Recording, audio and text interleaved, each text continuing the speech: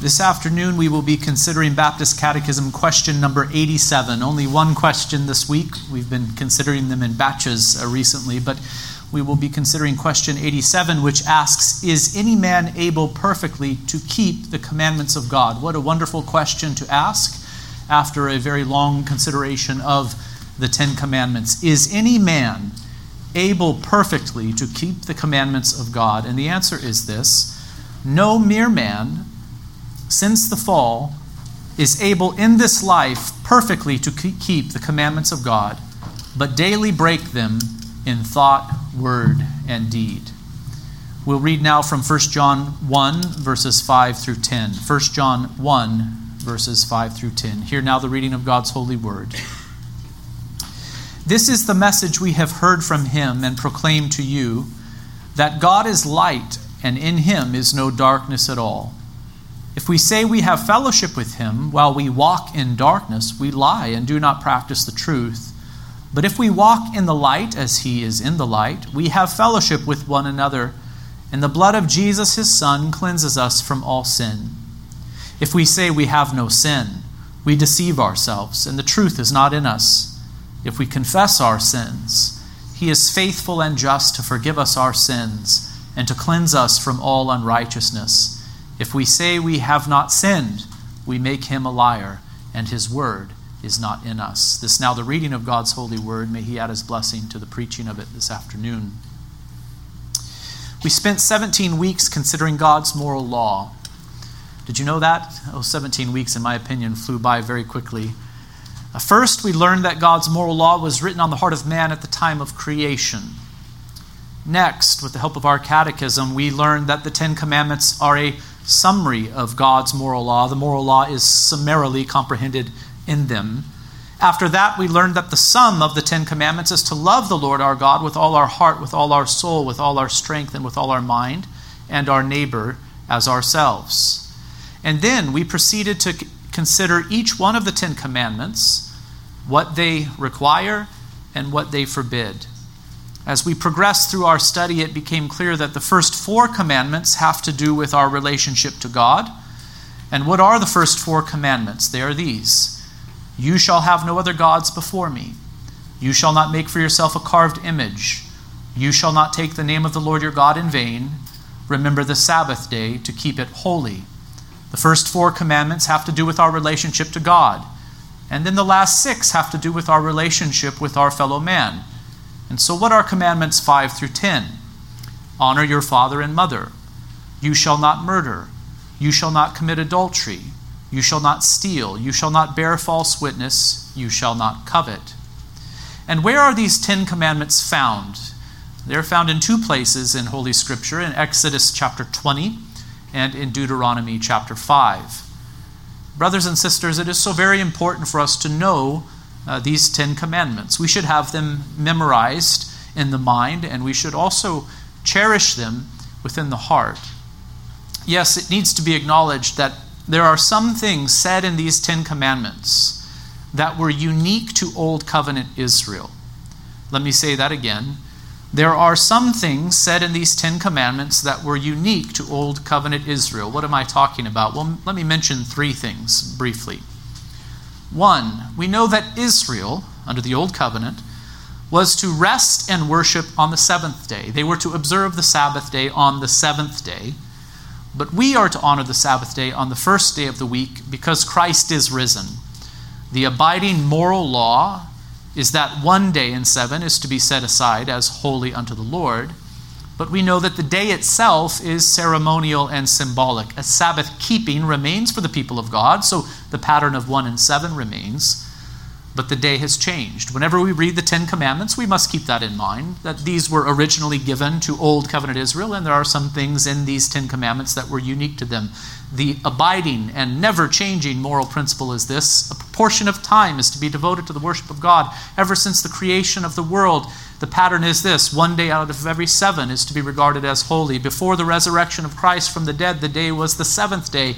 But after Christ rose again to earn our salvation and to usher in a new creation, the day is the first day of the week. It is the Lord's day. It is the Sabbath day of the Christian church. It is the Christian New Covenant Sabbath. 2, What is said after the second commandment regarding visiting the iniquity of the fathers on the children to the third and fourth generation of those who hate me, but showing steadfast love to thousands of those who love me and keep my commandments, has also changed.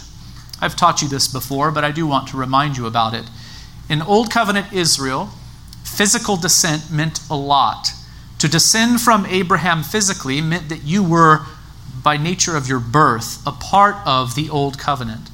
Men and women were born into the Old Covenant, therefore, and this covenant has sanctions attached to it. If the people obeyed God in this covenant, they would be blessed in the land. If they disobeyed God, they would be cursed and vomited out of the land. And because of this, the fathers would sin in Old Covenant Israel. And who would pay the price for it? Oftentimes, it would not only be the fathers themselves, but the children of the fathers who would pay the price for the sins of those who went before them in the previous generation. But it is not so under the new covenant. No one is born into the new covenant. To partake of the new covenant, one must be born again and have faith in the Messiah. This generational principle has melted away, therefore.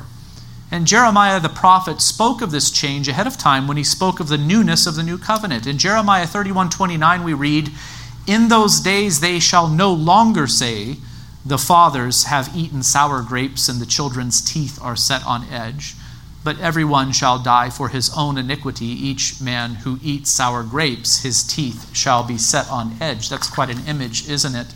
Under the Old Covenant, it was true. The things that the fathers did, the evil things that the fathers did, would be felt by the children as the nation fell under the displeasure and curse of God because of their covenant unfaithfulness. But that principle does not carry over into the new covenant because we are not born into this covenant. We are only reborn into this covenant through the preaching of the gospel and by the regenerating work of the Holy Spirit. So under the new covenant, each and every Christian stands before the Lord in a more individual way. Yes, there is a corporate element to the Christian faith indeed, but this generational principle that was articulated after the giving of the second commandment has melted away under the new covenant. 3, and related to this, the command to honor your father and your mother is followed by a promise in the Ten Commandments. And the promise is this: that your days may be long in the land that the Lord your God is giving you. We must remember that under the Old Covenant, a particular land was given to Israel, and they would be blessed in that land if they kept God's law. But under the New Covenant, no particular land is given to God's people. We are sojourners. We are exiles. We are strangers on the earth. That is what is said so clearly in the New Testament. We do not have an earthly home in the way that the Old Covenant people of God did, but we are strangers on this earth. And so when Paul commands children to honor their parents under the New Covenant, and why does he command children to honor their parents under the New Covenant? Because this is the ever-abiding moral law of God, that children are to honor their parents. And so he does restate this in his letter to the church in Ephesus. In chapter 6, verse 1, he says, "Children, obey your parents in the Lord, for this is right." And then he quotes from the Ten Commandments, "Honor your father and mother." And then he makes this remark, which is the first commandment with promise, "that it may be well with you, and you may live long on the earth." I wonder if you can see what Paul did here. He dropped this little mention of the land that the Lord your God is giving to you, because we have no such land. We live on the earth generally under the new covenant as sojourners and exiles, but the principle still does remain. Children are to honor their parents, and if they do honor their parents, they are going to, generally speaking, live a blessed life in comparison to those who live in rebellion against their parents and against all authority. I think it is very interesting what Paul does here. He brings over these moral principles, he brings over into the new covenant all of these principles that do remain, but he drops off mention being made of the land that the Lord your God is giving to you, because no such land has been given to us. The principle of enjoying a blessed life remains, but the particular circumstances change with the transition from the old covenant to the new. So whenever we read the Ten Commandments from the book of Exodus or from the book of Deuteronomy, we should remember that they are indeed a summary of God's moral law, which does not change, but that there are these things, these three things mentioned, which were unique to Old Covenant Israel. The seventh-day Sabbath, which corresponded to the covenant of works, the principle of national guilt, and the promise of blessing in the land of Canaan. These things have changed. The moral law of God will never change. It is indeed summarily comprehended in the Ten Commandments, but there are some things stated in the Ten Commandments that were unique to Old Covenant Israel. God's law, brothers and sisters, is good. Do you agree with this? God's law is good. But do not forget what Paul wrote to Timothy. Now we know that the law is good, and then he says, if one uses it lawfully. Put into just maybe more common speech, God's law is good, provided that we use it right and do not abuse it. It's a big if, I think. Whenever we handle God's law, we must remember that it is possible to misuse it. The law is good, but it is easy to misuse. And when it is misused, that which is good becomes something that is very bad. And how is God's law misused? It is misused when men and women think that they can stand before God as righteous by the keeping of it. That is a terrible misuse of God's law. And this error is so very common. All of the religions of the world, with the exception of Orthodox Christianity, really make this error. They believe that they will stand right before God on the last day because of their good works and obedience. All of these world religions have different ways of saying this, but they share this in common. They put their hope in the goodness of man, in man's ability to live a life that is good.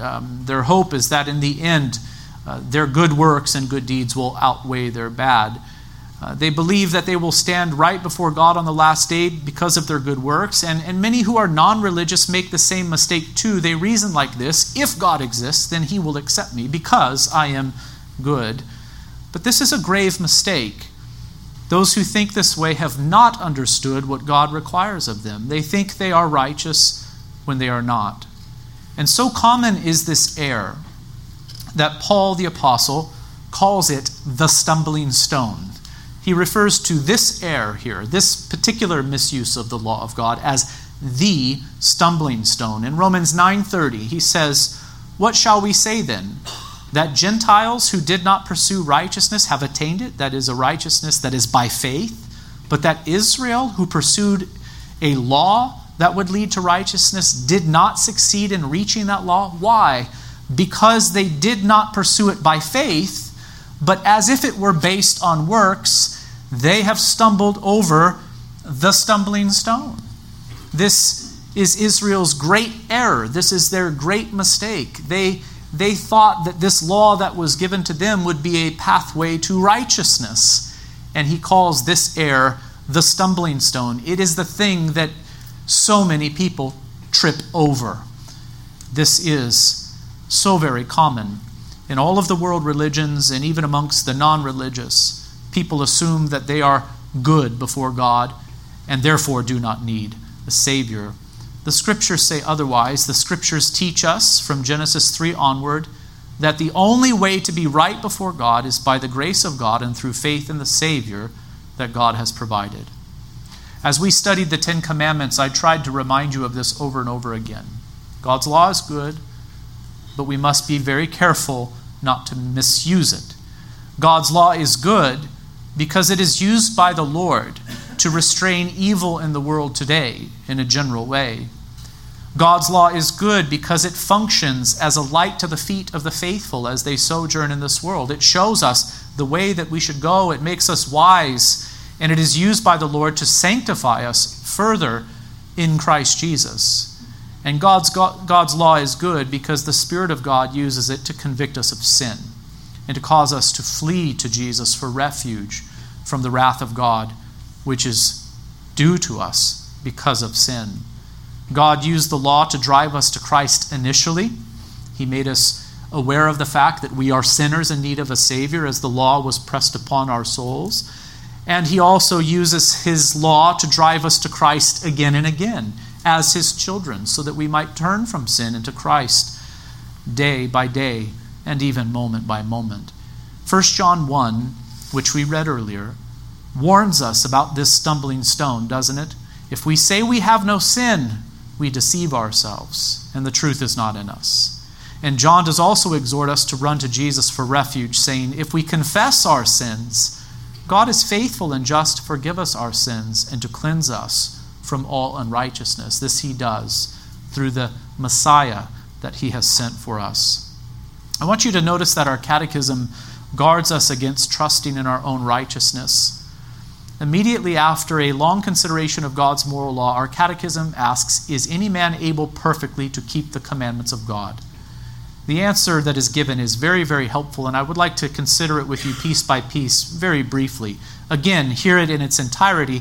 No mere man, since the fall, is able to, in this life, perfectly to keep the commandments of God, but daily break them in thought, word, and deed. You know I love our catechism. I think your love for it is growing. And one of the reasons I love it is because it is brief. These answers are brief, but every single word and phrase is so carefully chosen and crafted so as to promote and preserve the truth. Notice a few things about this answer. First of all, notice the word mere. No mere man is able in this life perfectly to keep the commandments of God. Why the word mere? I think it is to leave room for the obvious exception of Jesus Christ. He was a man, and he did perfectly keep the commandments of God, but I think we would all admit he was no mere man. 2, notice the phrase, since the fall. Why this phrase? Well, it is a matter of precision. Adam, before the fall, was able to perfectly keep the commandments of God, but he was also able to sin, and this he did. Now the children of Adam are born in sin and with corrupt natures. We sin because we are born in Adam, and so no mere man since the fall is able to keep God's law. 3, notice that the Catechism does not say that we are not able to keep God's commandments at all. That would not be true. Those who are in Christ do, in fact, have the ability to obey God from the heart. Why? Because they have been renewed. Corruptions remain within us, that is true. We do still struggle with sin. We do still commit sin in thought, word, and deed. But it is also true that we have been renewed from the heart. Therefore, we have been freed from bondage to the evil one, bondage in his kingdom, and bondage to sin itself, so that we are set free to live in obedience to God. Here is what is true. No mere man since the fall is able in this life perfectly to keep the commandments of God. Not even the best of Christians perfectly keep God's law. 4, notice the phrase, in this life.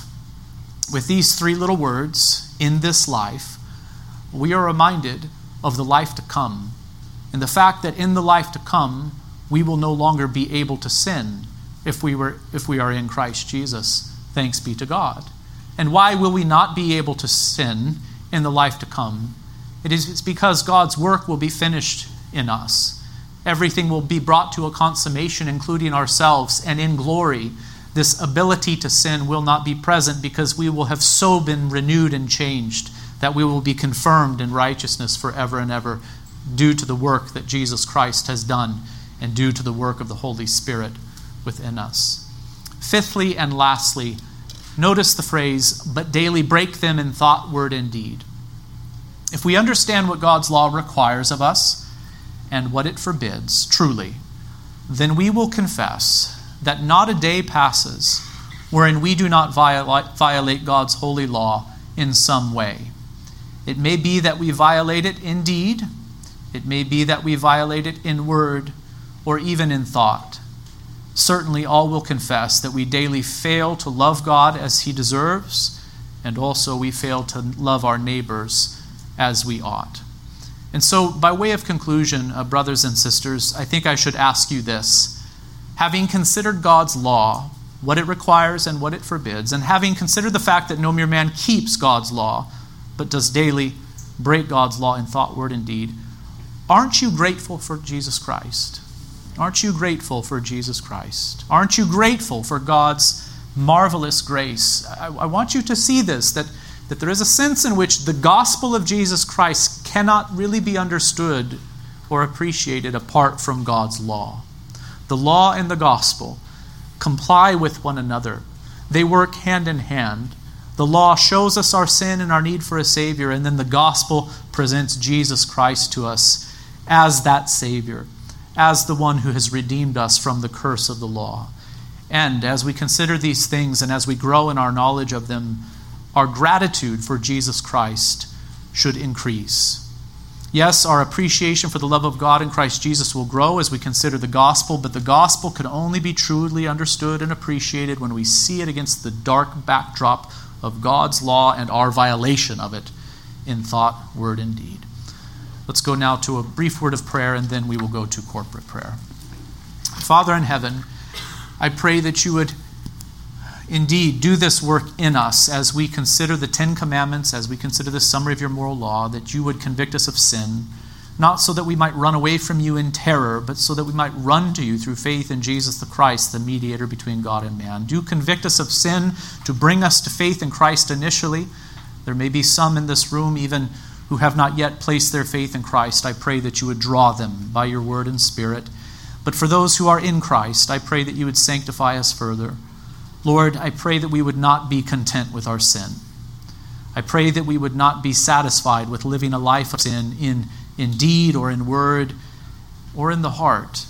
I pray that you would purify us to the core of our being so that we might walk worthily before you, O Lord, for our good and the glory of your name.